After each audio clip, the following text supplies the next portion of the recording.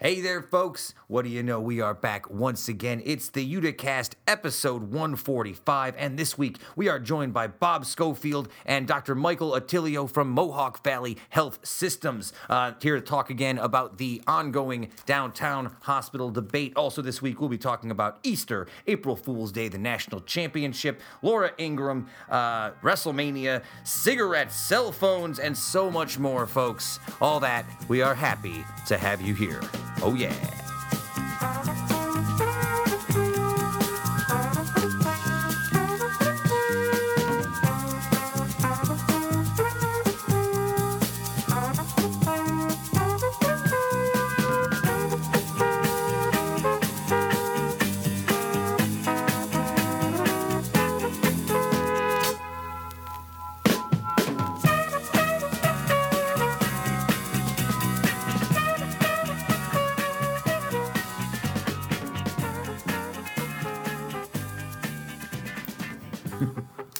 Yeah, physically strong and mentally weak is a fair description of how I've been feeling for the last couple days. Physically strong, huh?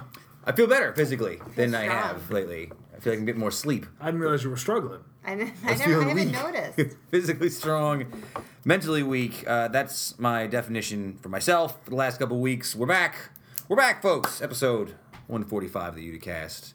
I am your host, producer, Sam Familaro, joined by always by Heather.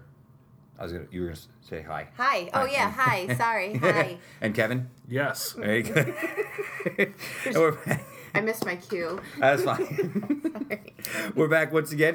Joined this week by Bob Scholefield and Dr. Michael Attilio from Mohawk Valley Health Systems as we continue our ongoing forever discussion about the downtown hospital. It's always interesting. Like I was telling them, I got a little nervous when they showed up because they're very professional. Oh. It was super professional. They had like suits on and stuff, and I was like, I'm in my living room. Come have coffee. We were on by the dinosaurs and wrestling action figures. You know what I mean? Like, it's super weird. It's always my favorite part when like someone really professional comes into like, because they expect like they probably were at the radio station. Yeah, or they're something. like, they probably got a nice radio station. Yeah, they walk in, they're like, I love all the dinosaurs. I'm like, thank you. Thank you. Welcome back, folks. Happy Easter. Happy day after April Fool's Day. No. Heather, how was your Easter? I'll start there. It was good. We went to my husband's cousin's house. Remember Sarah from Adirondack Inc.? She hosted Easter for us this year. GFOP, Sarah Dustin. Yeah. So. I saw your picture on Facebook. You guys look like a big, happy, hip Utica coalition. It was very sweet.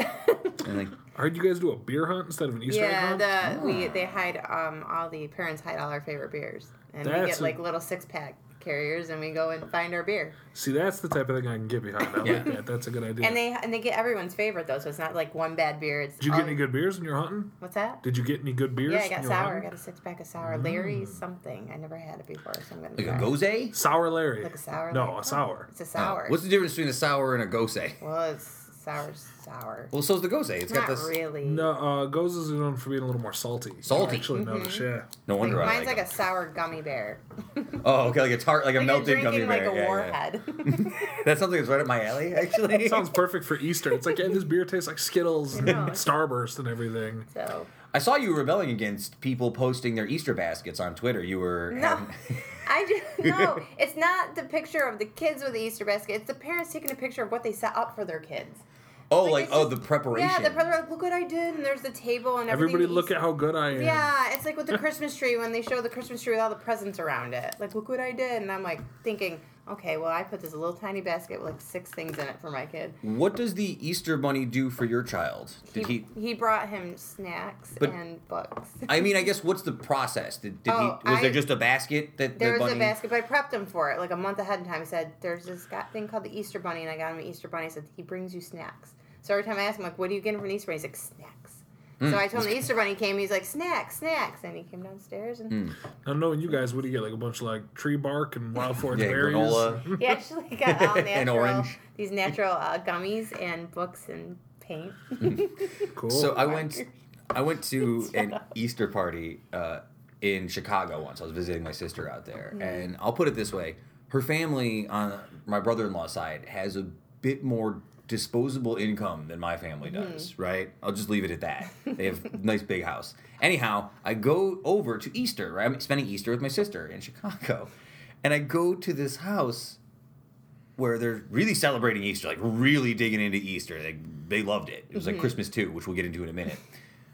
And I had never met these people. I only knew them because they're my sister's in-laws. Okay. And they gave me an Easter basket. Oh, and I was like, oh, that's really sweet. nice. But it was like the Easter basket you would get at the Oscars. It had like a hairdryer and a copy of like Remember the Titans. It was wild. I was like, what is this? People got you a hairdryer? I'm just saying, like, it had like, it wasn't even candy. It was like nice appliances and stuff. Like a there was like, mixer. it was like herbs and spices Yeah. and DVDs Twigs and and berries. Yeah, twigs and berries. Just Yeah. sent it over to Heather's house. It's like wild. I gave you guys organic jelly beans. If you never had them, you'll have them now. Can I tell you something weird? You're gonna laugh at me. I did something I've never done before this week.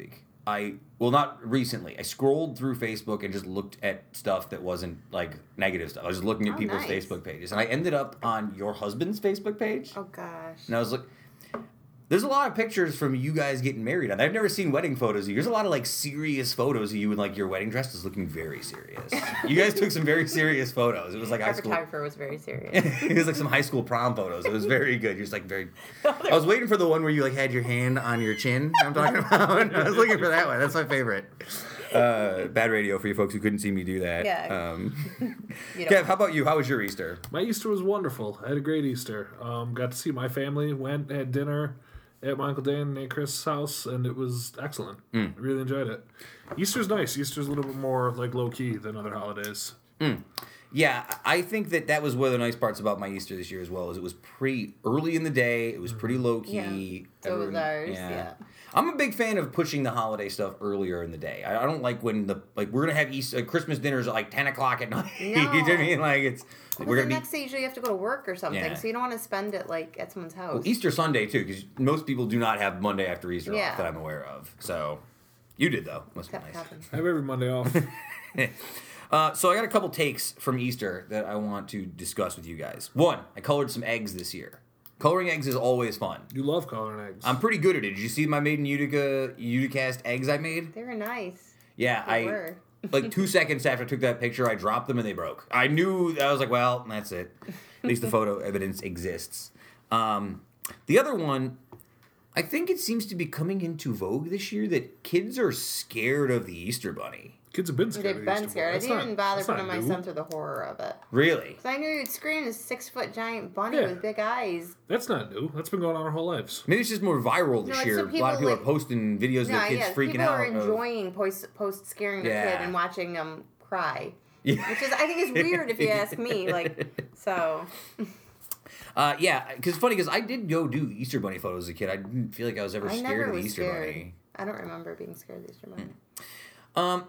And I got a question for you guys just in general about Easter, okay? Christmas is like the biggest holiday, right? Biggest holiday in general. We spend the most money. It's the most widely like celebrated, it seems like. Or the most openly, vibrantly celebrated on TV, right? How come Easter is not a bigger deal? Is it because the rabbit isn't as cool of a story as Santa Claus? Why doesn't Easter get over as much as Christmas does, I guess, is my question. I don't know. Because it's just different. Is it just like... I don't know. I just find it weird. Like, you'd think that, like... The Easter bunny can't carry nearly as much as Santa can. Well, the kids question Santa that. has a sleigh and... Yeah, I guess the narrative... Like, I always question the Easter Bunny. Like, what does he do? Does he bring Where does stuff? he live? Does he live in a hole Brings in the candy ground? to your house.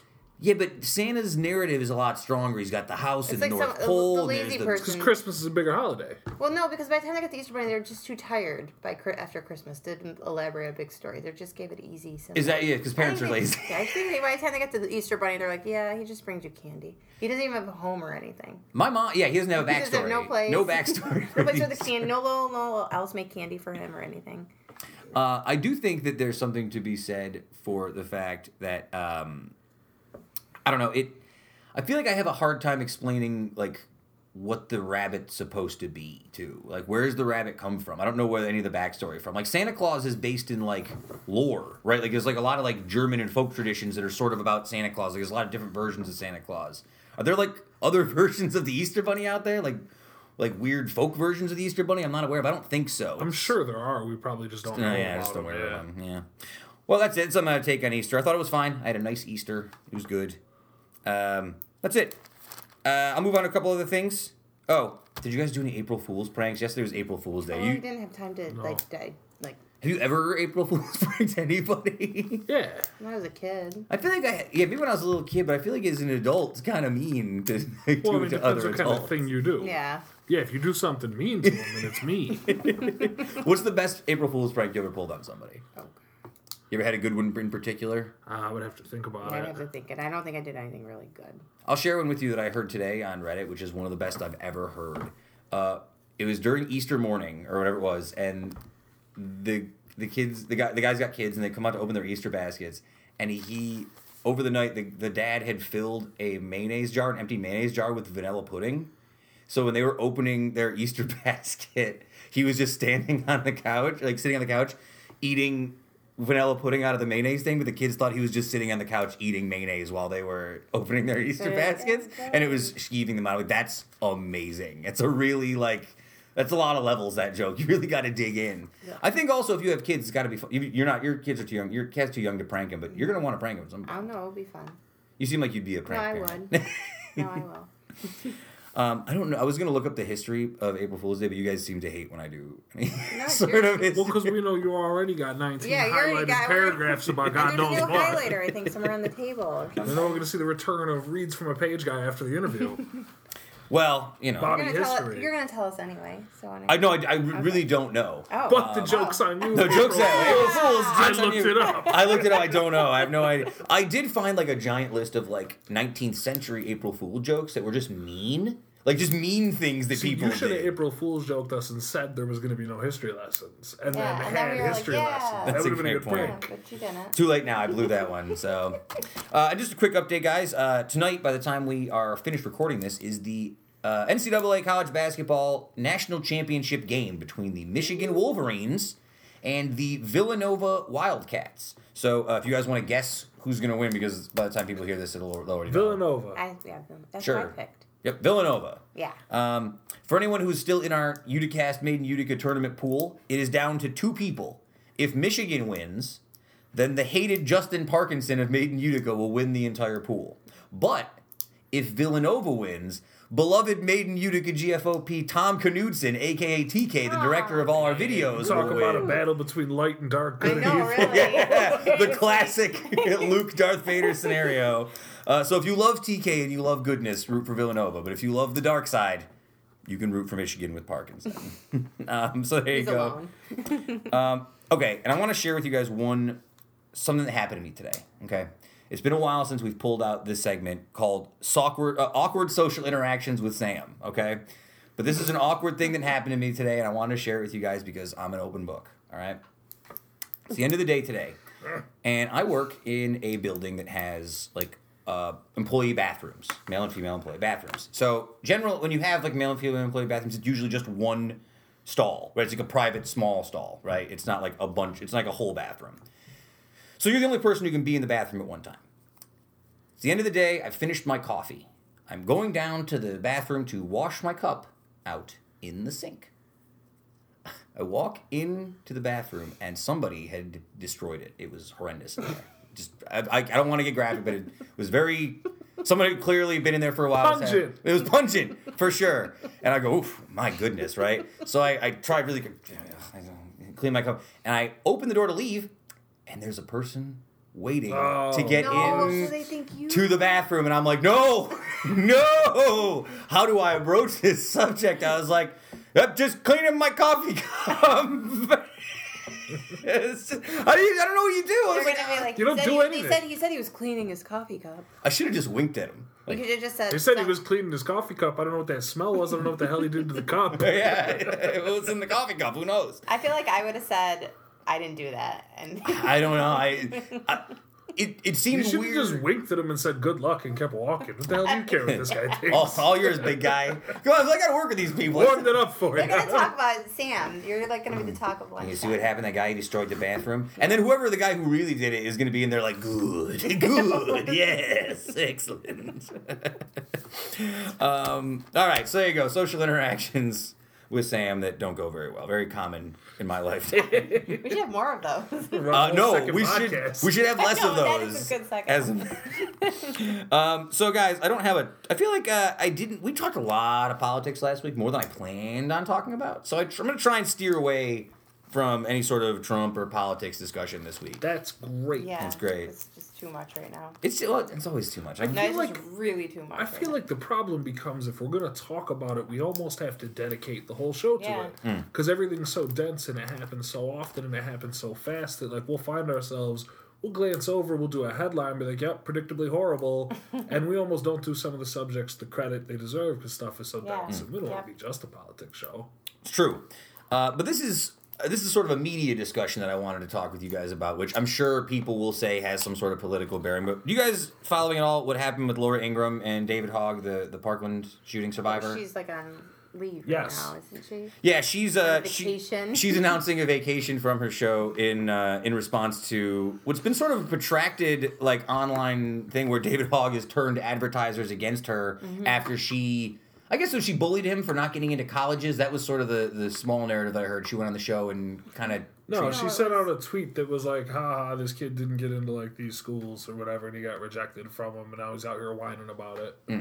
Basically. Yeah, and she got pretty... Again, we've said it many times in the show. I don't know why people think they can go after like teenagers You need to stop trying to goon these kids on Twitter because you're going to get got every single time. Every time. It's kids. And it was impressive how, like, you know, and for this David Hogg kid, like he's getting battered around by a lot of people in the media. A lot of people are taking shots at him. And are there certain things about him that are like obnoxious? Yes. Well, yeah, he's a kid. All kids have. They're in general. All kids by nature are obnoxious. Yeah, she's an adult though, right? That's the difference. Like Well, all these people that are attacking the kid is calling them out. Yeah. All these people are attacking these kids because they're adults, and they're upset because it really goes to show how little like strategy the right wing news media machine has. Because usually they'll like attack people. If it's somebody else, I mean, Laura Ingraham is no stranger to attacking. She's the one telling LeBron to shut up and dribble a couple weeks ago when he had the audacity to make a comment because, you know, he gets paid money. Right. And, you know, so she constantly does that. By the way, if anyone wants to see something funny, get on YouTube and look up Laura Ingraham Nazi salute. Yes. When she threw the Nazi salute at the RNC and, like, it was very clear that, like, she snapped back and was like, oh, wait, my bad. Tried to play it off like she was waving. But, so it's interesting to see their tactics. Now it comes up against kids, and you can't really go at, like, kids the same way. And it's just funny to watch how morally bankrupt the strategy is, and I'm glad that she's getting hers. I'm glad that she's getting hers as well. I have a question. Do you think it's telling that these kids realize that the only way to get results in this scenario is to turn ad dollars against it? Because his first move was like, it's immediately he was like, here's her top 12 sponsors, and he added every single one I of wonder them. if someone's guiding them. Obviously, someone's guiding them through all this. I don't know. I don't know. That's the thing. Like, kids are more adept at this than we give them credit for, I think. True. You know, to like when you grow up with that technology around you all the time and you're immersed in it, you see what works and what doesn't. I think a younger student in a high school is more adept at understanding what's going to get over on Twitter than I am. I'll say that for 100% accuracy, right?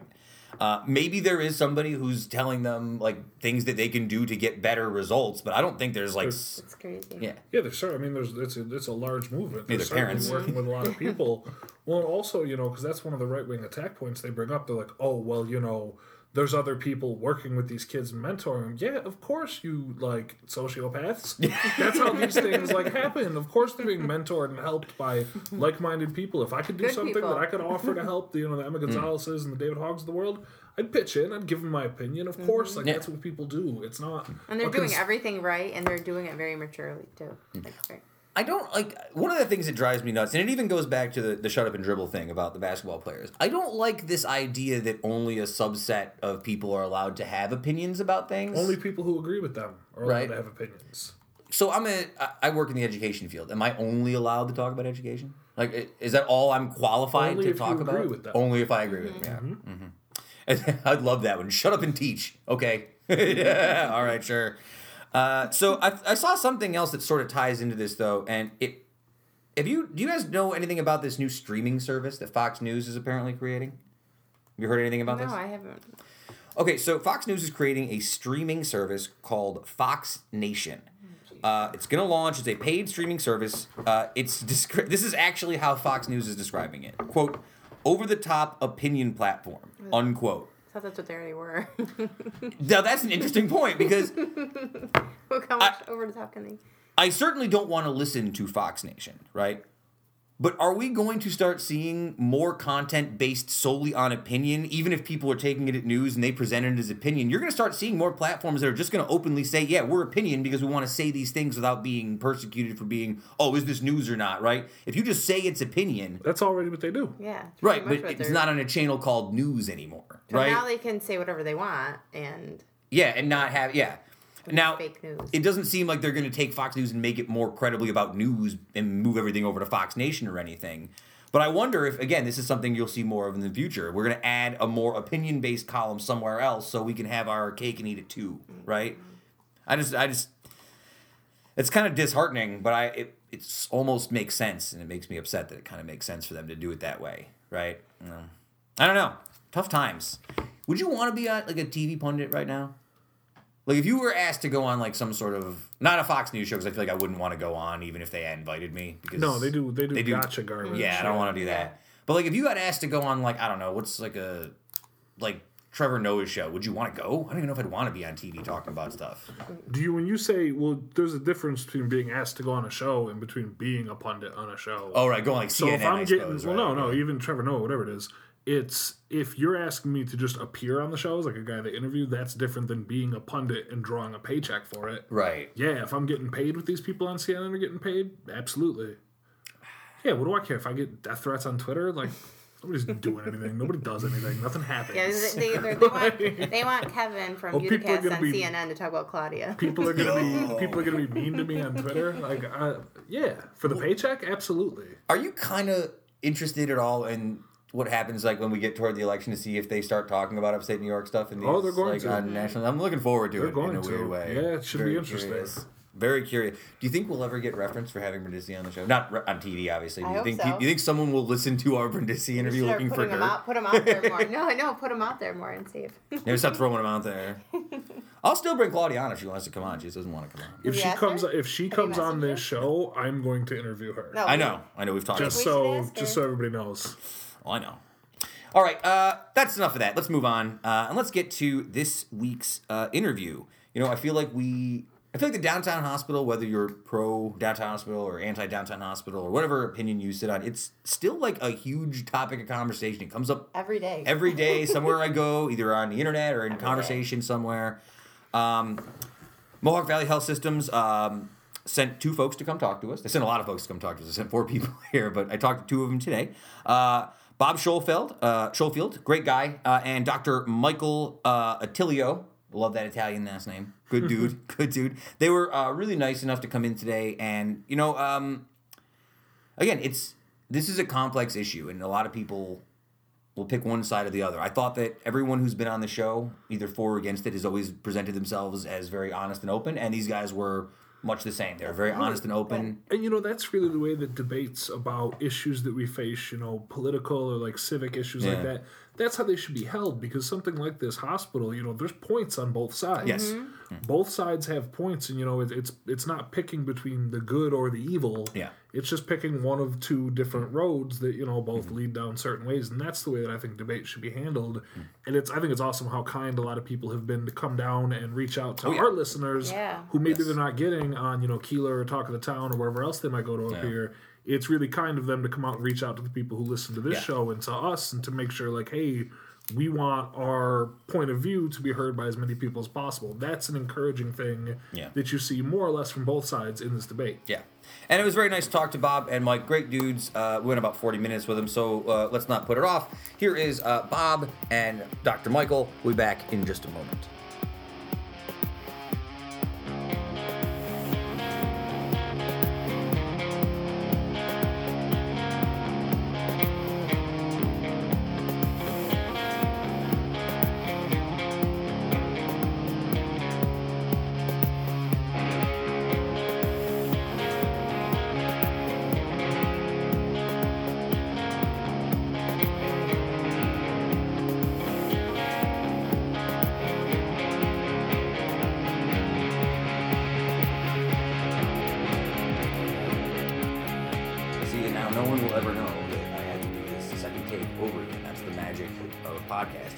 Spoil it for myself. A lot of times when people come on the show, I'm just trying to be casual. I'm trying to enjoy the company. And I have to say, I was very excited for you guys to come on here. And of course, folks, we have, do you for Robert or Bob? Bob, please, Bob. yes. Bob Scholefield? Scholefield. Bob Scholefield and Michael Attilio. That was a good one, yeah. I have the Italian last name, so I tried the best I can. Bob and Michael here. Bob, you are the Executive Vice President and Chief Operating Officer of Mohawk Valley Health Systems. Is that correct? That's right. And Michael, you are you're Dr. Michael. Yes, I have to call correct. you Doctor, don't I? I'm kidding. No, you don't. Mike works. My cousin is Dr. Mike. I'll just call you Dr. Mike for now. You are also the Vice President of the Medical Group and Physicians Practices. Is that Correct. Right? Yep. Okay. And it's an absolute pleasure to have you guys on here. I'm sure that most people know what you guys are on here, so we can talk about. And that, of course, is the ongoing downtown hospital discussion that's been happening for, it feels like, almost years now, doesn't it? It's been 3 years we've been working on this 3 project. Absolutely, yeah. God, really, that's the thing I think that this has been going on. I came back. The show's only been back for I've been back since 2015, since I came back from New York.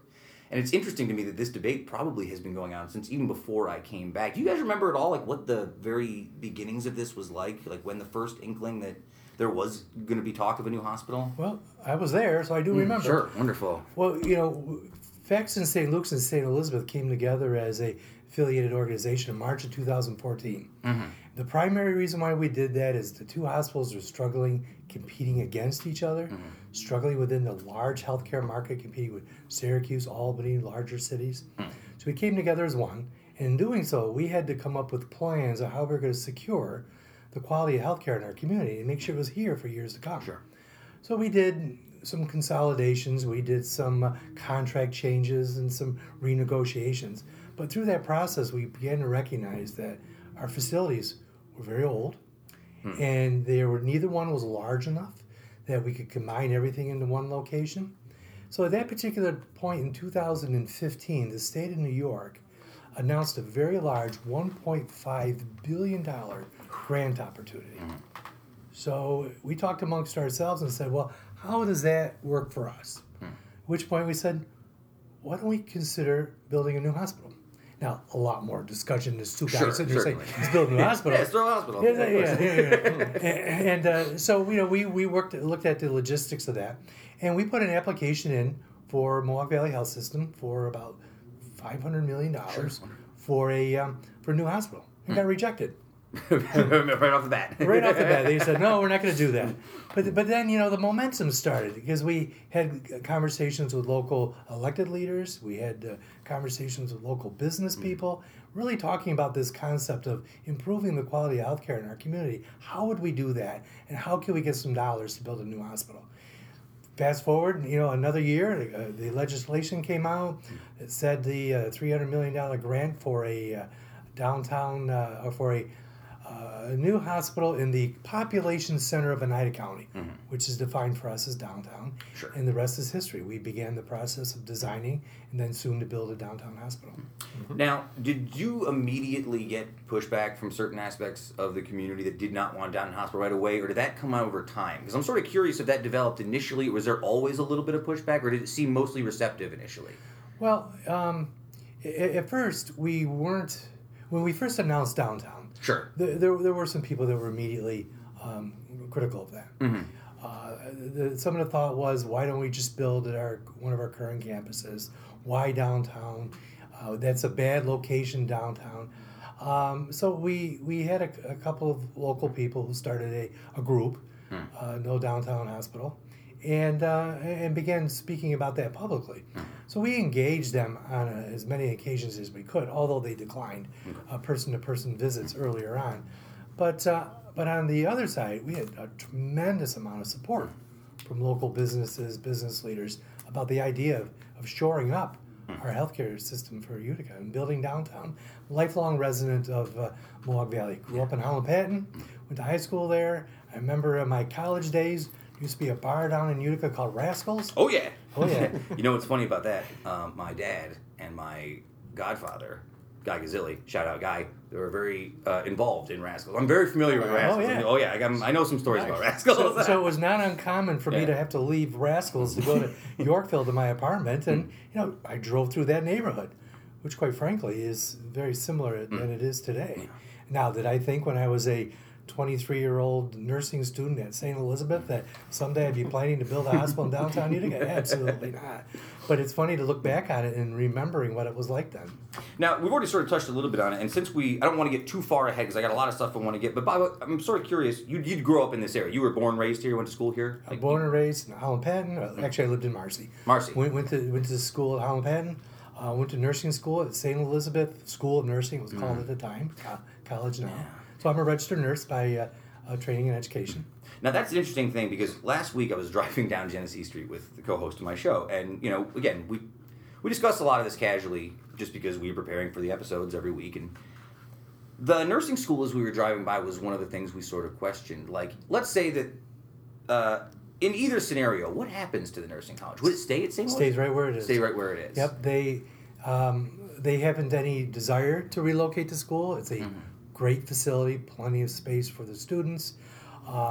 They like where they're at. Years ago, when I was a nursing student, the vast majority of the students lived on campus. Mm-hmm. Now, the vast majority live in apartments, or many people are it's second careers. So the location of college isn't essential in relation to the location of the hospital. I guess from the layman's perspective, because I only think about it, I'm like on the education sector, so a lot of my knowledge about this is general, right? Mm-hmm. If we're building, I'm just thinking about like general addition. If we're adding a new hospital, inherently we would have to remove one of the current existing locations, or would they just be repurposed for some concept in that way? Well, we have three large campuses in the system right now. Yeah. St. Luke's campus, we're inpatient hospital. Sure. St. Elizabeth, inpatient hospital. And the Faxton campus, which is primarily outpatient services. Yes. Yeah. One of the things that we will start doing here shortly is a repurposing study of those three campuses. So when the time comes for us to move to our new location, we will have ascertained what's the best reuse potential for those three campuses. We anticipate one of them remaining part of the system. At this point, our working assumption is that Faxton will remain open. Urgent care is there, our cancer program is there, dialysis there, some office space is there. So we may locate some services that don't need to be in the hospital, right, offices and whatnot at that location. The other two will more than likely be sold. And the sky is limitless of what they could be. Sure, we've seen what's happened with old hospitals in Buffalo, become multi-leveled housing, retail space, things like that. So there's a lot of opportunities there. Bob, I'm gonna hold you for 1 second. So I want to talk to Michael here for a minute. I want to get a little background on Dr. Michael Attilio. Which sure. I tried my best with those Italian names. I'm pretty good with them. You did a good job. All I know about my Italian side is we are Calabrese. That's about all they told me, so I don't know. Yeah. Well, I was talking to my 11-year-old, actually both of them, yesterday, and I told her that she was mostly Polish, actually, and really? She was devastated. She was like, I want to be Italian. You know what? So, I'm actually mostly Middle Eastern, and most people don't know it, because I grew up, my parents were Syrian and Italian, but I got Italian last name. I got the dark mustache and beard. I'm pretty swarthy looking. They're like, yeah, he's Italian for sure. My brother's the Polak in the family. He's pretty obvious. Well, none of the above here. Dr. Mike, I have to say, it's nice to have another Dr. Mike. I have a cousin who's Dr. Mike. It's making me feel good. Yeah. But I got to get a little bit of background knowledge for you. Sure. One of my first conversations I went to, initially talking about downtown hospital, was two friends of mine. Shout out to Ann and Allie, two friends of mine who work in the medical profession here currently. And I was driving down to New York with them. We were going to a wedding. And I said, there's all this talk about the hospital, and it's such a big issue now, especially what it seems like the wake of people feeling like Nano's not coming, and that's a whole other conversation. But I think with the idea that, I'm stepping back for a second. Utica has this mentality, I think, sometimes, and if you've been in Utica long enough, a lot of times Uticans don't believe something's going to happen because we feel like it's going to get taken away from us. And this is from years of whether it was, General Electric leaving and Airbase and Rome leaving. Yeah, a lot of things over the years. So I think that when the whole situation with Nano, and I think that most general folks, when I ask people casually if Nano's coming, most of them are like, remember Nano? That seems to be like, I don't even know if that's true, but that's the mentality that a lot of people on the street level seem to have about it. And I think because of that, do you think that's affected sort of the discussion and the rhetoric around this? It's become a much bigger issue because of the way the Nano thing was handled? I wouldn't think so. So keep in mind that I didn't grow up around here. Sure. I'm a transplant. I actually grew up in eastern Pennsylvania. Oh, really? And then I spent the beginning of my career in the military. Yes. So I was all over the place. And, I wound up here, this is just going on my 7th year. And don't get me wrong, I really love it here. And I'm still getting used to the culture and the mentality. If that is the case, if the nano thing is influencing the way people look at this, I wouldn't be surprised. But I'll tell you, I came to Utica because I saw the potential and the opportunity in the town, right? Just to give you a little bit of background on where I grew up in... Please, I love it. That's what I'm looking for here. I love this. So I grew up in a place called Allentown, Pennsylvania. Allentown, like the Billy Joel song. Yeah, exactly. Yes. So, and Allentown, Bethlehem, Easton, they're sort of tri-cities, kind of like Utica, Rome.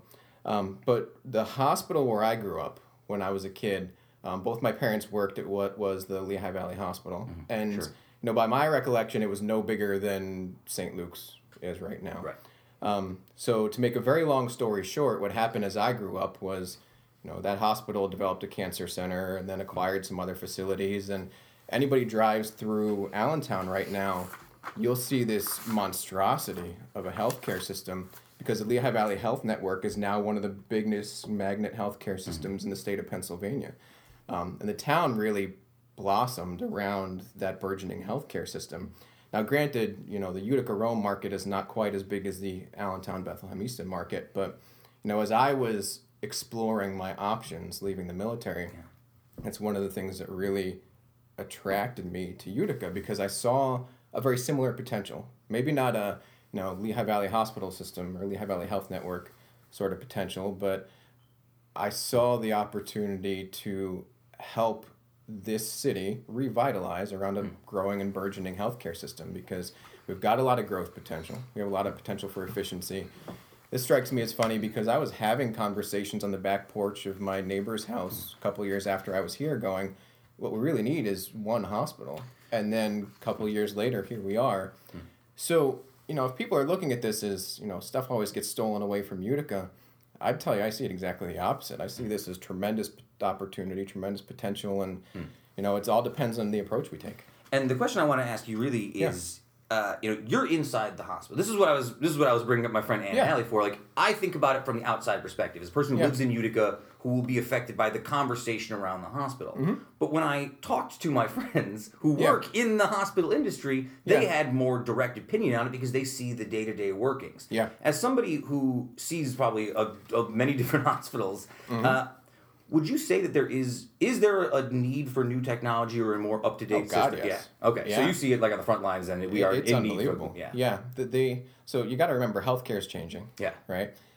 Everything is technology based nowadays, and a lot of what everyone does, our nurses, our physicians, our administrators, it's all based on efficiency. Right. We have more and more to do and less time to do it, and buildings like St. Elizabeth's Medical Center and St. Luke's Hospital, they're not designed with modern efficiency in mind. No, and I have to admit that there's always been a joke around, like, growing up in my family, like, if I was walking down the street and I fell and hurt my back on the corner, my last words would be like, don't take me to St. Eve's, take me somewhere else, take me to St. Luke's, take me to St. Luke's. Because St. Eve's always reminded me, growing up, of, like, the hospital from the 70s. It seemed like it didn't seem... Well, it was built in 1917. There you go. And and again, I understand the nursing school does so much for the community, but it doesn't seem like a modern facility when you walk into it from the outside. And I'm not in any way, trying to have any concept of what the people who do hard work there. That's nothing about them. I'm saying that facility doesn't do them any favors, I don't think, from the outside perspective. There's a really big perception on the part of consumers,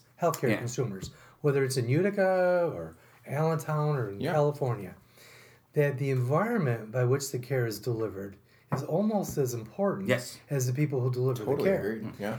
And we struggle with that. I mean, you talked about the age of St. Elizabeth. Now, I've spent 34 years working at St. Elizabeth, and I see it for what it's been for all those years. Of course. But if it's your first time, a guy your age, coming into the hospital, and it looks nothing like the TV shows. No, it doesn't.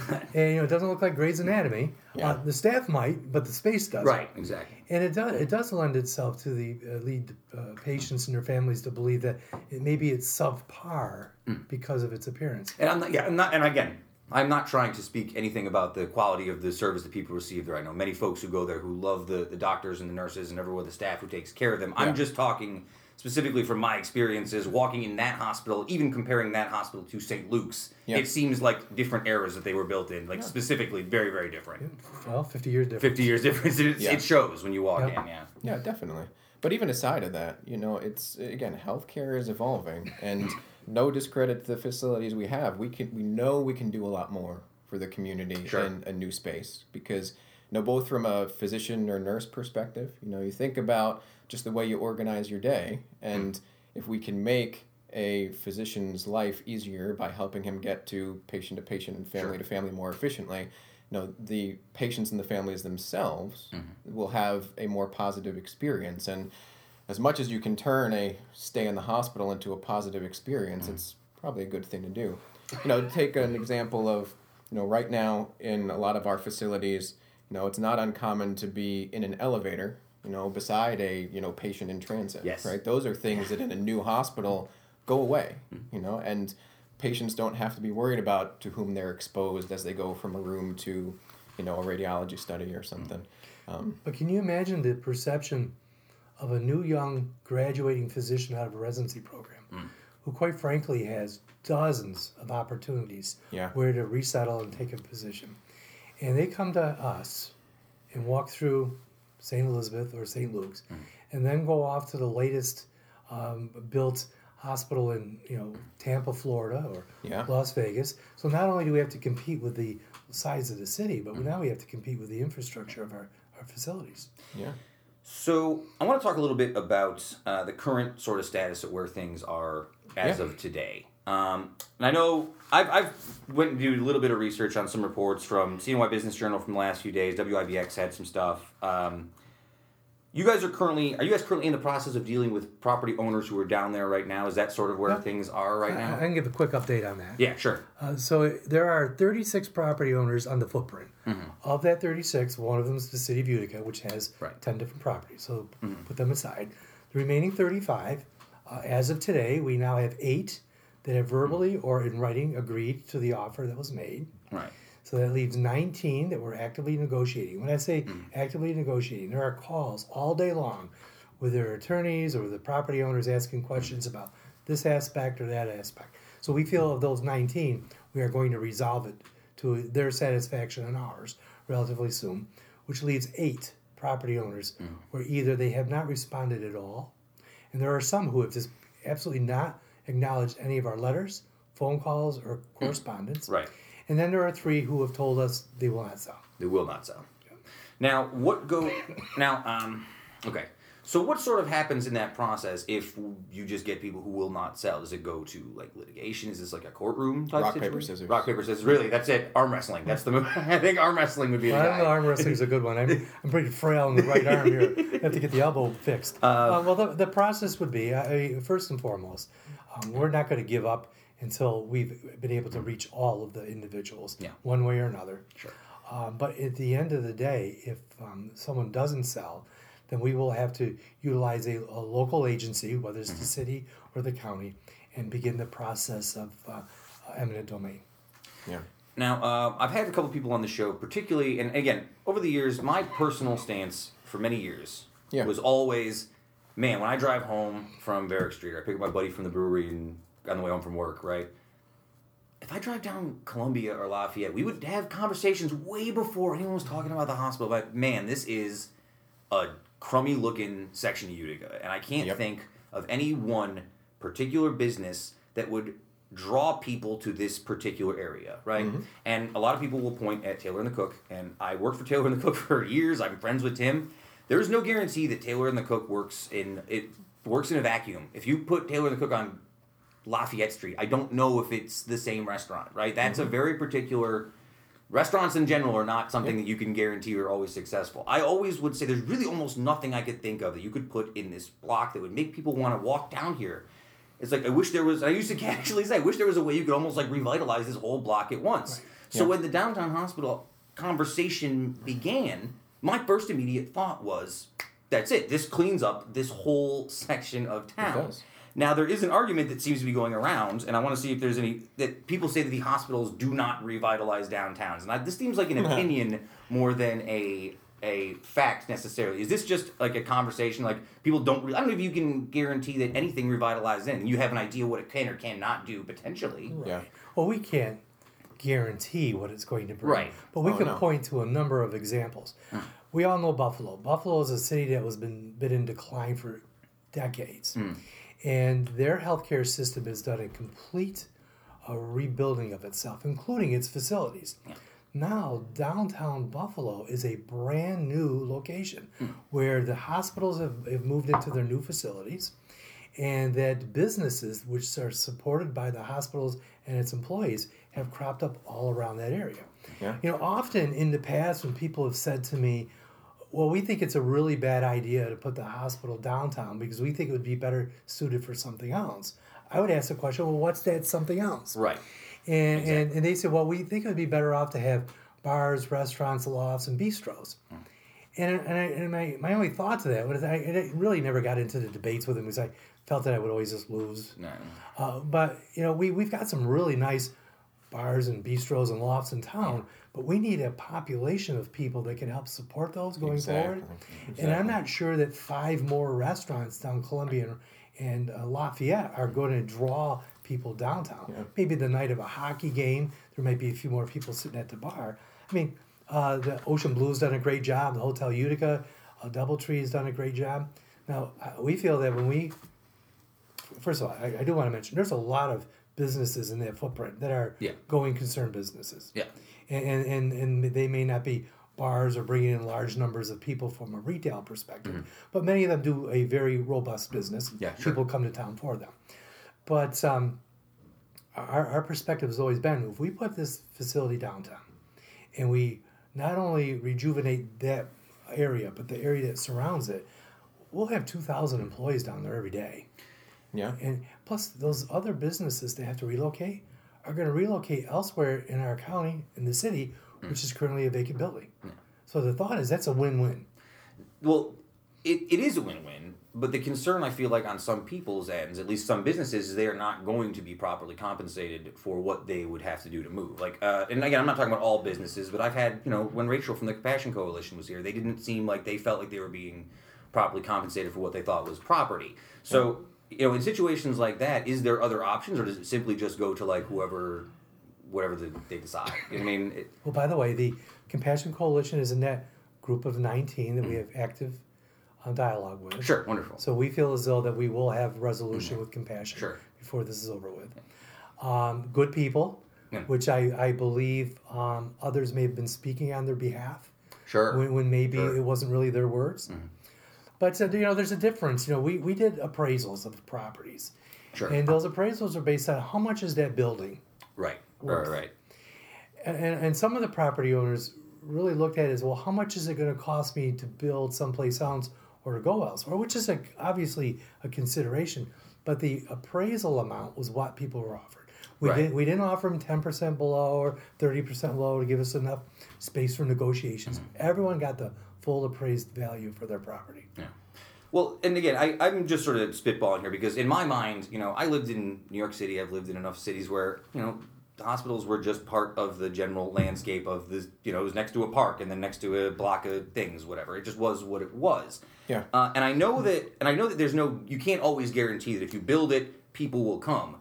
But I feel like I have a stronger feeling that if you don't build it, people will continue to not come. Right? I don't see any. I agree with you know what I'm saying? You know what I mean? Yeah. It's like I don't see this huge rush for all these buildings all of a sudden just because there's the potential that a hospital could go there. Now, like, oh, well, now there's a hospital coming. I got to buy one of these buildings. I don't think that's necessarily happening, and never was necessarily. They were just sitting down there for 20 years. But there's an awful lot of dialogue that's really isn't very public because they don't want to be in the middle of the fray of people that are going to be either enhancing their businesses or growing in surrounding the hospital area, whether it's additional loft apartments or other businesses. And the amount of interest has been quite significant.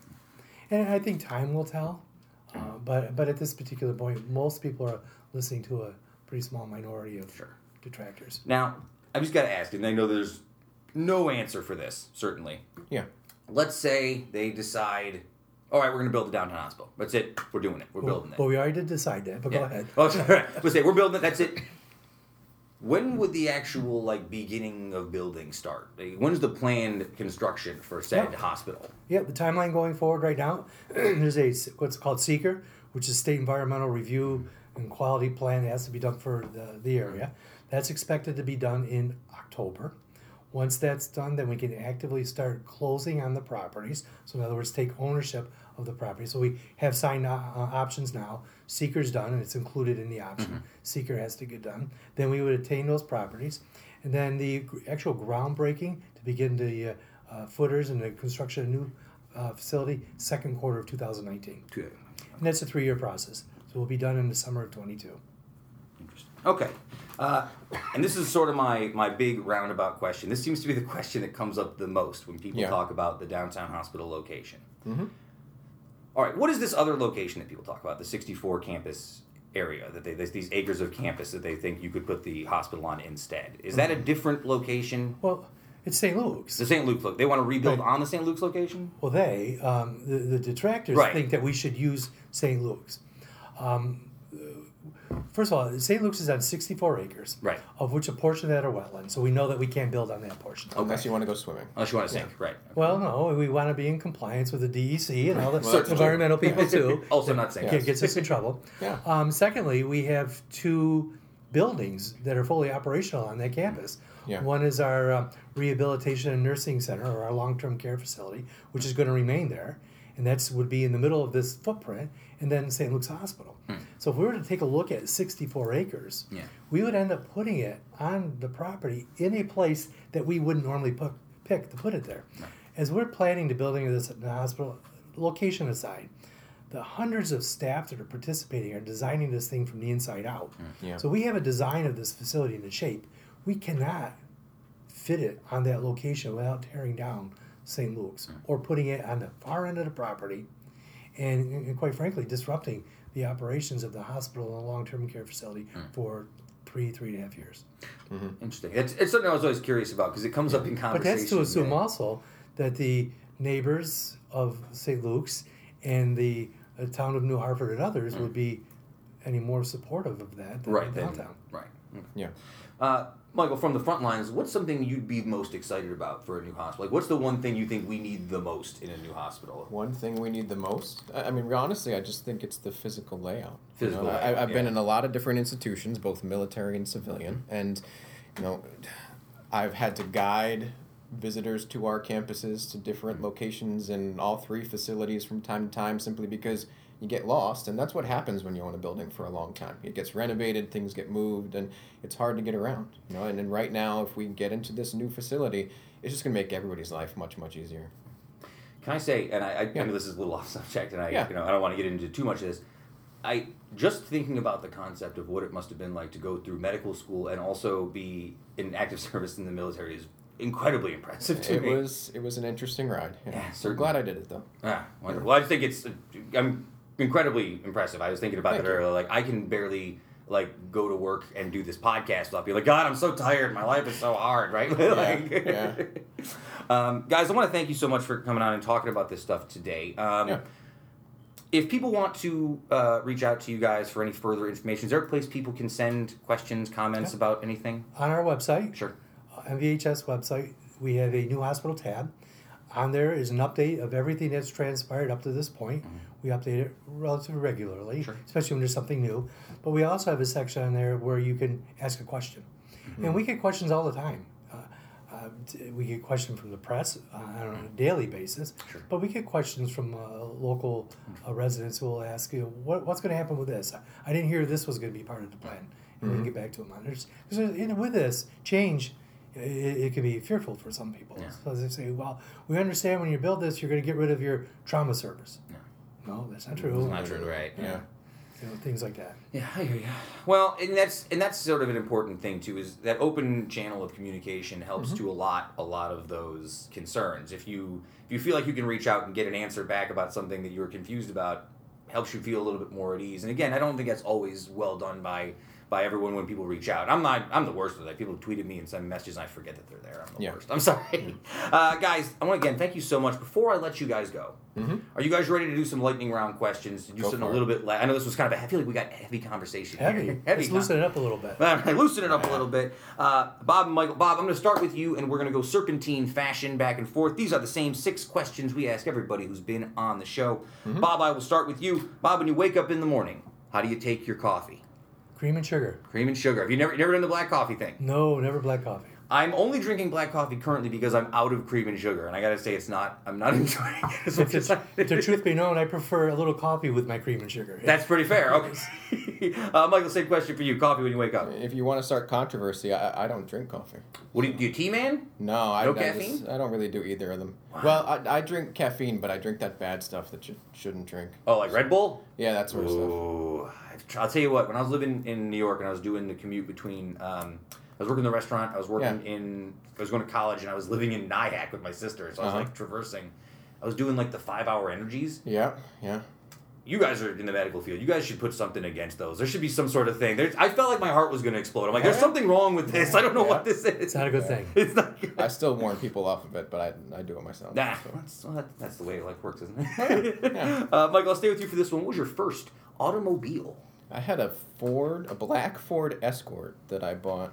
That was the first one I purchased. The first automobile that I probably drove regularly was this awesome mid-1980s Crown Victoria. Yes! The thing was a boat, and the wheel would spin, just like a boat. It was awesome. Driving that thing through college was fantastic. I hate to admit that my last car was a 92 Oldsmobile Cutlass Sierra, and I loved it because it still had the seats, like you could sit 6 and 3 in the front, which is super illegal. I think you're not supposed to do that anymore, but good times with the bench seating. Yeah. Bob, same question. First car? 1967 Chevy Bel Air convertible. Hell yeah, Chevy Loved it. Bel Air. You want convertible too? That's a good good one. one, Yeah. Drove that thing to Holland Patton. That's the year and a half of high school. Well, you may have driven it to Holland Patton High School, but did you drive it to your first live music event, and what was it? My first live music event, I was a very young kid. My father took me to go see the Carpenters. Yes, really? At the Utica Auditorium. And I thought that was the greatest thing in the world. Wow, the Carpenters. My mom is going to be really jealous. She loves the Carpenters. That was in the 70s. Oh, yeah, for sure. I would love to see the Carpenters. That was well before my time. All right, well, what was your first live music event then, Dr. Michael? I actually went to see, with some buddies of mine in high school, U2 perform at the University of Pennsylvania. Nice. When we were high school seniors. Yeah. That was a good show. Do you remember, do you remember what album that was? That was, what is it called, Pop? The one with Pop the album, yeah. See, I'm like a Pearl Jam guy. I listened to Pearl Jam growing up because my stepdad listened to The Who, and somehow it turned from like the Beatles to The Who to Pearl Jam. Oh, yeah. But somewhere along the way, I stumbled into that one. Yeah. But to get a little credibility here, Bruce Springsteen was my first high school concert. So Born to Run album had just come out, and they were here in town. So that's pretty good. My dad only listens to a good one too. He's only got 2 albums in his house. And my old man, I'll tell him all the time. He's just Frank Sinatra and Bruce Springsteen. That's it. There's the only 2 albums I think he's ever listened to in his life. I don't even know if he's ever I put on like a regular pop song one day in the car, and he's like, "What is this, Metallica?" I'm like, "Geez, man, you're something else, man." You're something. Frank's what I put on when I want to torture my kids because I'll sing. Yes. And then the 11-year-old can't stand it. She's like, "Stop, Dad." I forgot where I went with Serpentine. Bob, I'm going to go back to you on this one. Give me one book, album, movie, or television show you are currently reading, listening to, or watching. You know what? I am re-listening to the Beatles' Abbey Road again. It's one of my absolute favorites, and I listen to the Beatles channel on Sirius XM on the way home from work, and I heard a couple of songs, so I popped that CD and put it in the car.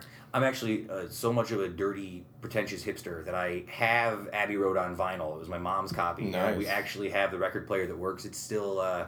I still get some free hipster points for that when I talk about it. I have all those old vinyl Beatle albums. They're great, man. Absolutely. Yeah. I love the vinyl, too. And it's funny. I just read somewhere that for the first time in like 10, 20 years, like CDs and vinyl are outselling like digital music subscriptions. Wow. So like, that's awesome. Well, a lot of people are going to like the streaming services now, like Spotify or something. So no one's like buying songs from iTunes anymore. Yeah. If they want the product, you buy a record or you buy something where you feel like you're getting a physical something piece tangible. tangible. It's that tangibility. Yeah.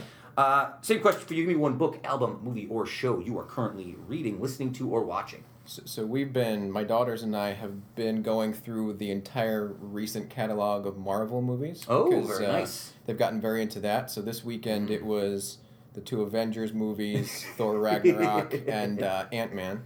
We got a couple more to go through. I haven't seen Ant-Man yet. I like that Paul Rudd. Yeah, he's good. I watched Guardians of the Galaxy 2, which is pretty good. I really enjoy Kurt Russell, so I think I get a little more mileage out of that movie than most people. If you're not a huge Kurt Russell fan, it's like, okay, let's move on from Kurt and his crazy hair. Yeah, but they're a lot of fun. Bob, I'll come back to you for this one. If you could have dinner with any person, living or dead, who is not your relative, who would it be and why? John Lennon. John Lennon. Well, and going back to my love for the Beatles, I think that would be a very interesting conversation to talk about that transition from Fab Four pop star to somebody who had more of a purpose in his music. It's interesting because I grew up with the Beatles as like the soundtrack of sort of my growing up childhood. My stepdad was one of those guys who had like speakers all through the house. Like he had them wired through the walls and stuff. So he would put his music on. He would like blare down the street. Like our neighbors would laugh about it. Like, geez, he's playing the Beatles at like full volume at 7:00 in the morning on a Sunday. You know, but I grew up to like love that music. And what's interesting to me now is working in education is that not that kids like the Beatles, because they don't care about it, but kids still know who the Beatles are, even without real like cultural prompting. I think it's just sort of weaved itself. Yeah, it's part of the fabric. Yeah, it's part of the fabric now. Especially even now when kids don't even listen to the same music as their friends. It's this whole digital world where everyone's in their own little bubble now. It's nice that the Beatles still have some sort of cachet with most people. So definitely. Same question for you. If you had dinner with any person, living or dead, who is not your relative, who would it be and why? So I hate to be a little bit morose about it, but I would actually have dinner with a gentleman named Specialist Brian Bowman, who was one of my medics when we were deployed to Afghanistan. And Brian, unfortunately, was killed in action in January of 2010. And I'll tell you, I have 2 big regrets in life, and one of them was not spending more time with Brian when we had the chance. So I wear the memorial bracelet on my wrist every day to remind me of him, and he's probably the guy I'd pick. I hear you, brother. I have this little white wrist bracelet on that I've had. He was not quite the same drummer. Played in my band for many years, and he had cancer at 25 and sort of passed away. Oh, that's terrible. I'm sorry. It's just tough, and I think that when you experience like loss at certain times in your life, it helps sort of. You know, it doesn't make you harder, certainly, but I think it sort of ingrains you to empathy with other people. You learn that grief and that sadness, and it helps build empathy for others and stuff, too. It reframes your perspective. Yeah, great. That's what it does. I love it. And guys, I guess we can come together for this last one if you guys want to do it together or not. Give me one more thing that you guys are passionate about. I like to do obstacle course races, like your Spartan races. Oh, very nice. Have you done the Barden Mudfest? I haven't done Barden yet. That's actually one of the few I haven't. But we have a team from our New Hartford medical office that's coming together to run, and I've been challenged by my friend Dr. Chris Clark to come run with them. So I'm going to see if I can free up the time and do that. Wonderful. And Bob, same question. One more thing that you are passionate about. You know, I became a grandfather for the first time last July, and little Ethan was born very early and had all kinds of issues at first, but now he's a healthy 8-month-old, and you know, I look forward to seeing him more than anything these days. Bob, he's a tough kid. Yeah, that's wonderful. I'm glad to hear it. Guys, I want to thank you so much for spending the time with us today. You know, again, I know that this is an issue that is probably going to be talked about continuing until the day that the buildings actually start, and even probably beyond then. But, you know, it's an important issue. This city has done I think it's been, you know, since I've come back, you know, when I left for New York the first time, I did that thing that everyone does, where I'm like, I'm never coming back to Utica. I'm leaving here. I got all these problems here, and I'm done. I'm going to move to New York City. I'm going to be a superstar, right? Yeah. Moved to New York, and I had all the same problems I had here. Just like, oh man, I still kind of crummy, huh? Like I'm saying, a whole lot more people around. Just more people and less money, and I was like, geez. So you know, I think that as I've come back and I got involved in Made in Utica, and I got to meet all these wonderful like small businesses and entrepreneurs and young people and old people like who want to do something to make this city better again. You know, Yeah. I grew up right at the tail end of the, you know, last one out of Utica, turn off the lights era. That was sort of the mentality growing up around here, and it's been a big focus of us to sort of fight back against that. I feel like is sort of a false narrative about this city, because the city could be as much as we want it to be if people get behind it. It's all about opportunity, like I said earlier, and that's what drew me to this community. I still see it, and the hospital is really at the epicenter of that right now. Wonderful. Often I'll tell people that we can't forget about the past, and that's what a lot of people are focusing on right now. But in order to be successful, we have to move forward. Yeah. Bob, Michael, I want to thank you guys so much for coming in today. I really do appreciate it. Folks, we'll be back to the show in just a moment.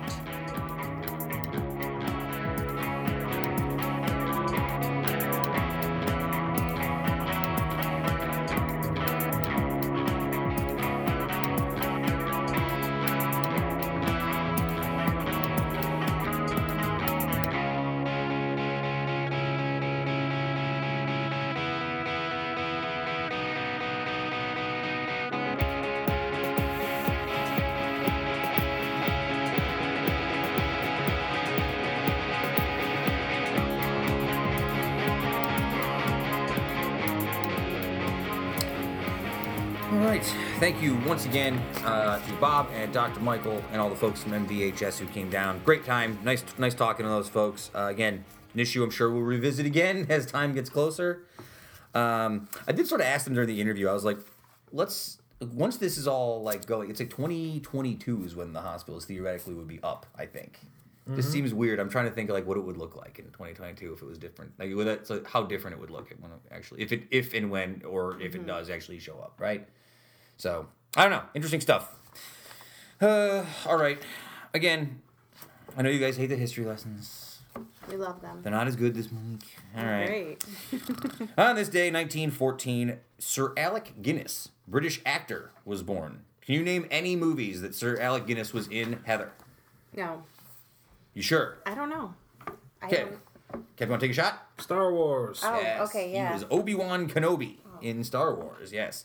He was also in the movie Great Expectations, Oliver Twist, The Bridge Over the River Kwai, for which he won an Academy Award in 1957. Great movie. It's a great dad movie. Like, that was my Very strong dad movie. My stepdad's favorite movie. Very strong dad What movie. one is it again? The Bridge on the River Kwai. Oh, no. It's about British soldiers getting captured by the Japanese during World War II, and they are forced to build a bridge over this river. Oh. And over building the bridge, they sort of learn to work together, and they get past the... Seems like a dad. You might know they've got it's World War II. It's a good Prisoner flick. of War Yeah. movie. They've got a really famous theme from the movie that they whistle. You might know if you heard it. No, is that it? No. That's Star Wars. That's Great Escape. I'm I don't thinking know what that is. that was from Great Jurassic Escape. That's the Steve McQueen movie. Yeah, that sounded like Raiders of the Jur- Lost Ark to you. Yes. No, that'd be I all thought right, it was too. Jurassic Dun, dun, Park. dun. Yes, it was. It did sound like that. You know, sorry, I had to let the Uticast out of the studio. God, he's been hassling me a lot today. All right. I want to talk about Star Wars for a second, though, because this is sort of the thing that Alec Guinness sort of became the most well-known for over time, was playing Obi-Wan Kenobi. And it's actually something he didn't really enjoy. He's one of only 3 British actors to ever make the transition from, like, Shakespearean theater to, like, blockbuster movies after the end of the World War, because he fought in World War II as well. Which I always think is interesting when you ever like an athlete or a celebrity from this era who like Ted Williams or something. It's like, what happened to Ted Williams for these years? Oh, he just left playing baseball to go to war, right? What happened to this actor? Oh, just on a ship. War. Do you know what I mean? So apparently, Obi-Wan Kenobi, the character that he played, he didn't like it. Even though it got him an Academy Award and a Golden Globe nomination, he wrote in letters to his friends that the film was, quote, fairy tale rubbish. And that he only wanted to do it because they doubled his initial salary offer. He also said that he was the one who had the idea to kill off Obi-Wan Kenobi in the first movie so that he, quote, didn't have to go on speaking those bloody awful banal lines. I've had enough of that mumbo jumbo, unquote. Alec Guinness. That's funny. I like though. it. I'm a big fan. On this day, 1917, U.S. President Woodrow Wilson asked Congress to declare war against Germany. This was after the early 1917 German submarines launched unrestricted submarine attacks on the U.S. Also around the same time, the Zimmerman Telegram. There's your high school history. What's the Zimmerman Telegram? Remember that one? That was a letter that Germany sent to Mexico to try and persuade them to enter into an alliance against us. Zimmerman telegram. I don't know. That's all the high school history I have for you for today. That's it? That's it. No, that's all the Oh. hard history. Oh. This day, 1921, Albert Einstein lectures in New York City on his new theory of relativity. But what was kind of interesting is he was kind of a jerk. He came to America. It was the first time he'd ever been there. And when media members sat and asked him about his theory of relativity, he responded with 2 sentences. Falling bodies are subject independent of clauses, and light in diffusion is bent. He then reclined back, unwilling to waste any energy to explain further. Einstein was fond of saying that only 12 scientists in the world understood the theory of relativity, and those 12 were, quote, enough to spread the gospel in the scientific community. It's a baller move. Boss move. Do it. I kind of respect it.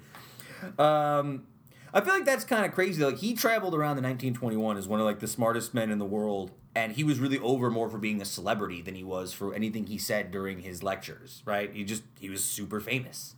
Kind of crazy. Must have been interesting to be famous in the 20s.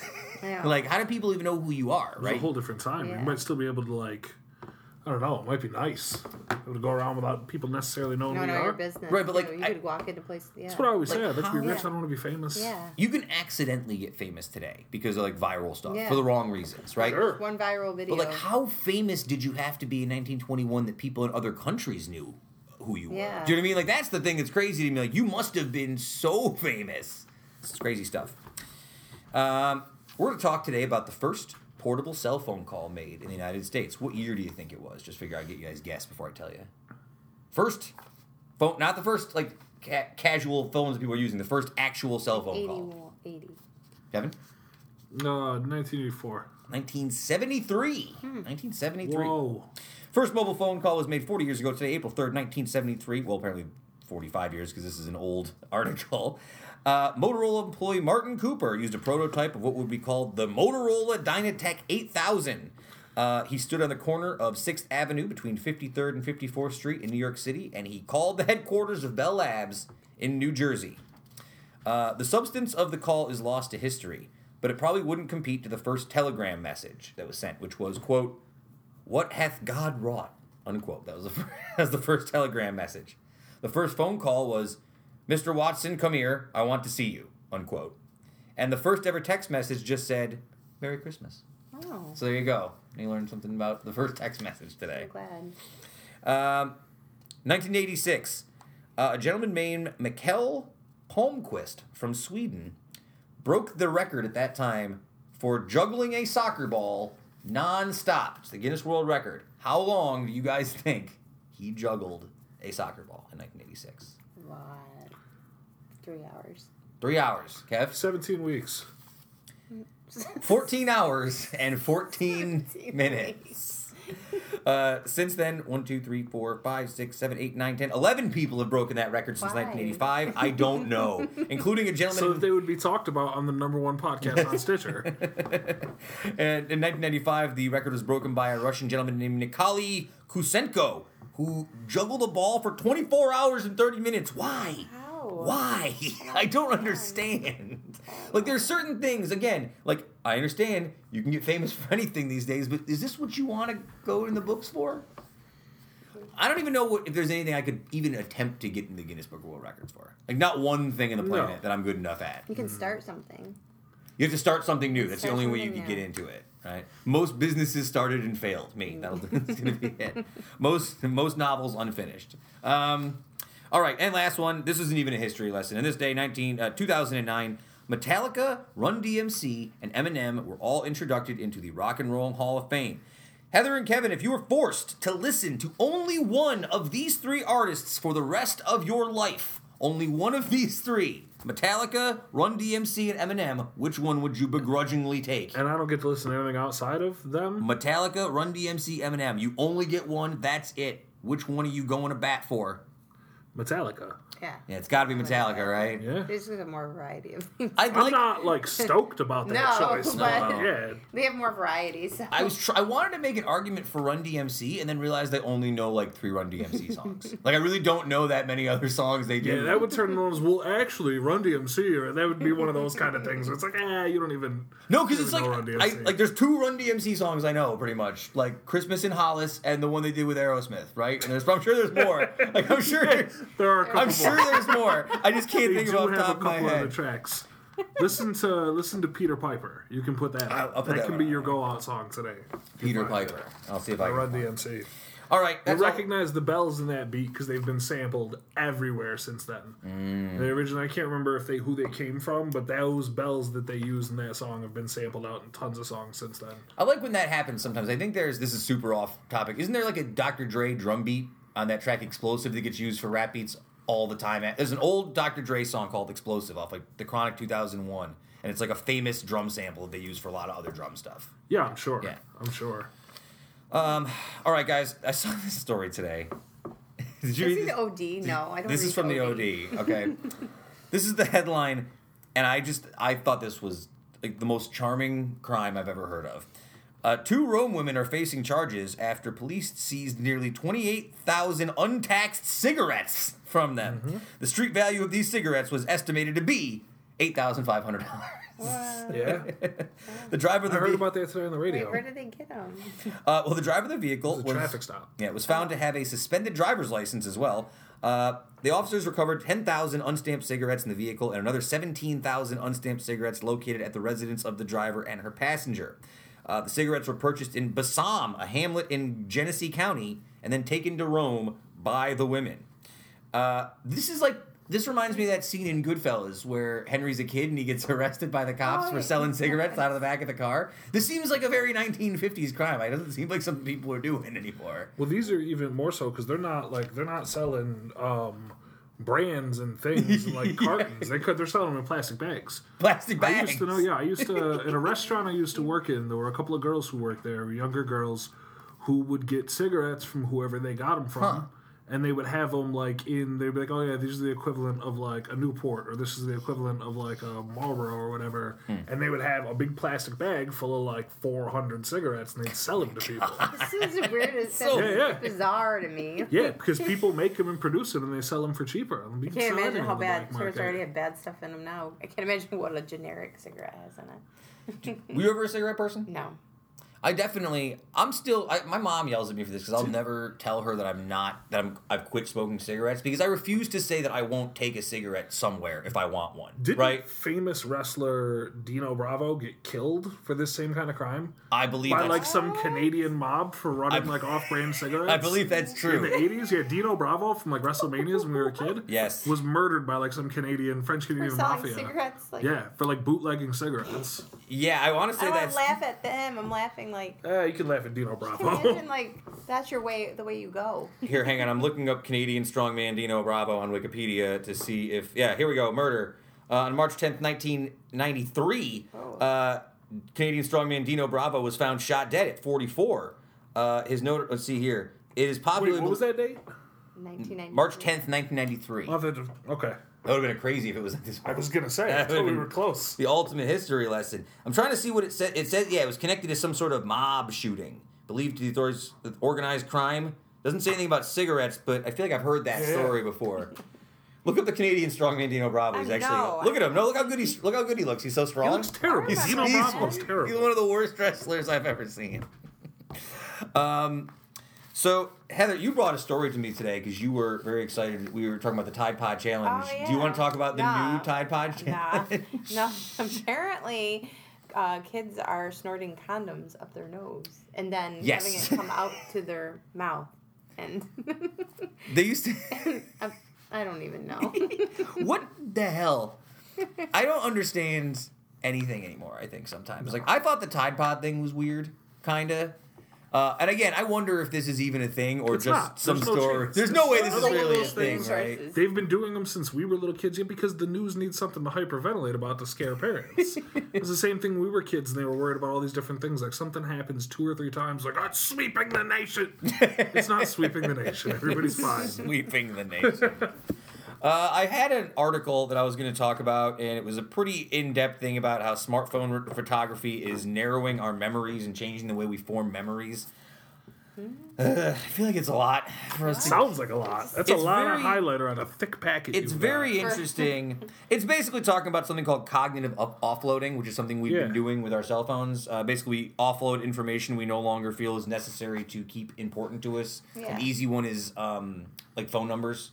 Is a really common one. Like no one remembers phone numbers anymore. I don't know my husband's phone number. But the thing is, like when we take a lot of photos on our phones, apparently it narrows the way we remember photography and the events that happen as well, because we no longer actually remember things in our brain, and by taking pictures of them, we subliminally allow ourselves to feel like we don't have to remember it as hard.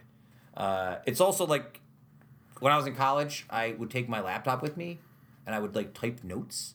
And I feel like I never actually learned anything. I did much better when I was writing it down by hand. I don't know why. It just depends on the person. Yeah, maybe it depends on the Even person. with that. Again, I don't need 3 pages to get into No, cognitive we're good. offloading. We were going to talk about that's it. That's the story we were going to talk Oh, about. bye. Bye. All right.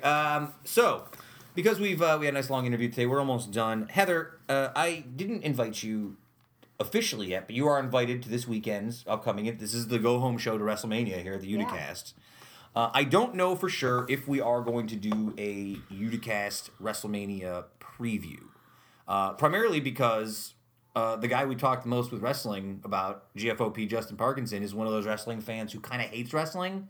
And I feel like if I put him on a podcast, he'll just talk about how crappy WrestleMania is going to be for like 3 hours. Yeah. Yeah, it'd be horrible. It'd be horrible. It'd be It's terrible. horrible. As somebody who sits He and listens complains when to I it watch it. When I all the time. I'm like, why are we watching this if you hate He complains about it on He's like, this Wednesdays, storyline is Thursdays. stupid. Can you believe that? Da-da-da. Now, okay, I'm not defending him because he does complain about everything, but a common trope of most wrestling fans is to complain about the product. I mean, wrestling fans have been complaining about wrestling since like the dawn of wrestling. It's part of it, but he takes it to another level. Anyway, I'm not sure if we're going to do a WrestleMania show or not. I'd like to just for I'll be fun. here. If you want to come, you certainly can. But you should come for WrestleMania this weekend, if nothing else. It'll be quite the show.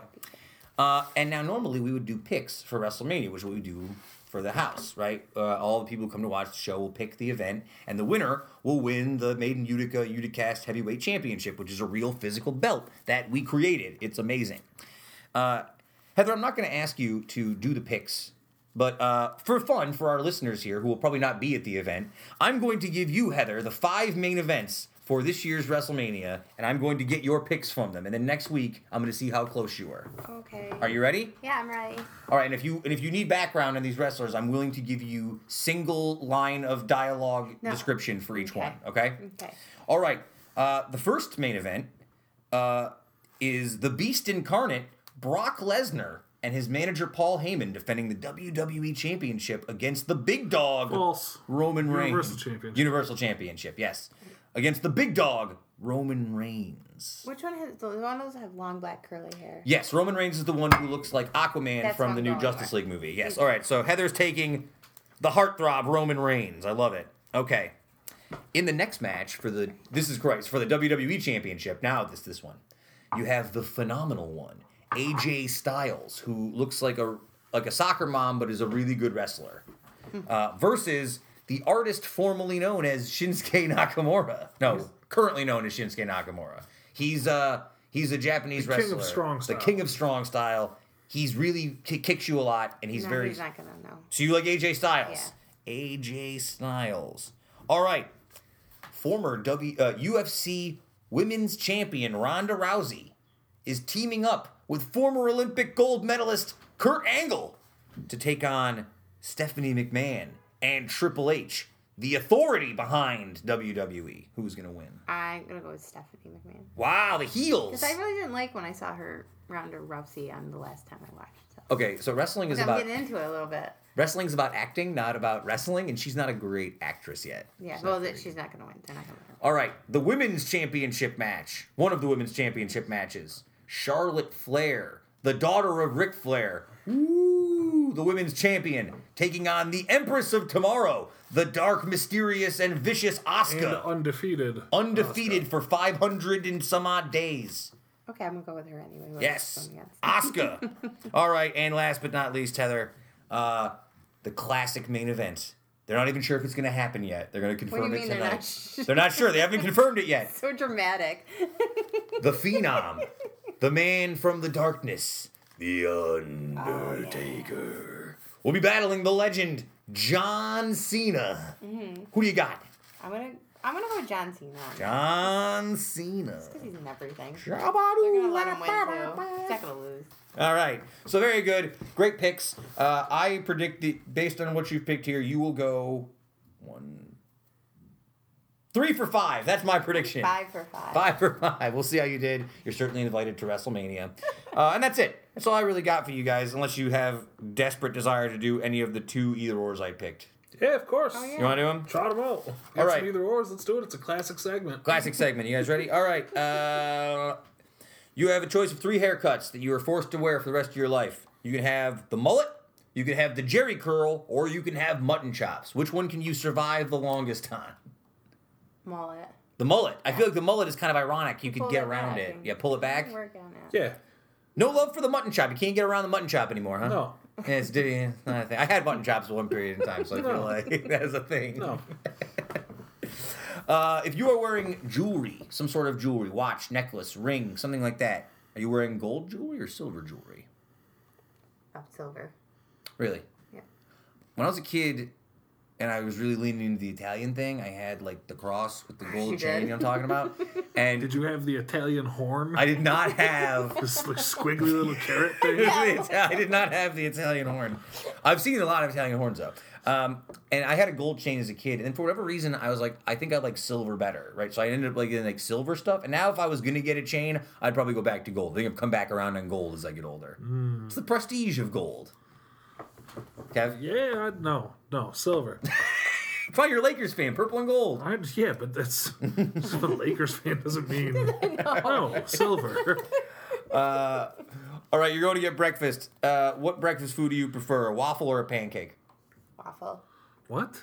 Waffle or a pancake? Yeah, I heard you, but French toast. French toast. It's not an option. It's not an option, but I'd take French toast over either Going of those. home to cook. I would take the waffle over the pancake. I'm leaving. I'll take the waffle over the pancake, probably. All right, and French toast overall.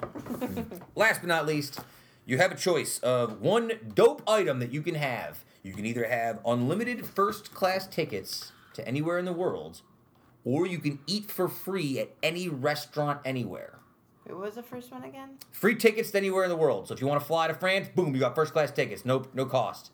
Or free food at any restaurant forever. Well, I hate flying, so I go free food at Free any food. restaurant. So any time I'm in town anywhere, I can just go there and eat. The idea of free first-class tickets is excellent. But I feel like the convenience of being able to walk into any fucking food place and just be like, give it to me now, it's too much for me to not say I'd have to take the food. Yeah. I would have to take the first class tickets. I think it's a no-brainer, and I'll tell you why. I think, number one, it's way more expensive. I would rather pay out of pocket for my meal in Paris, France, than for my airplane ticket to Paris, France. True. I feel like the restaurant thing would just turn into like, you save some money on food, you'd end up using it around town. It's not going to force you to get up and go places. If I could jump on a plane first class anytime I want, that's going to put a little bit of push behind me to go check out these different places and see these different places.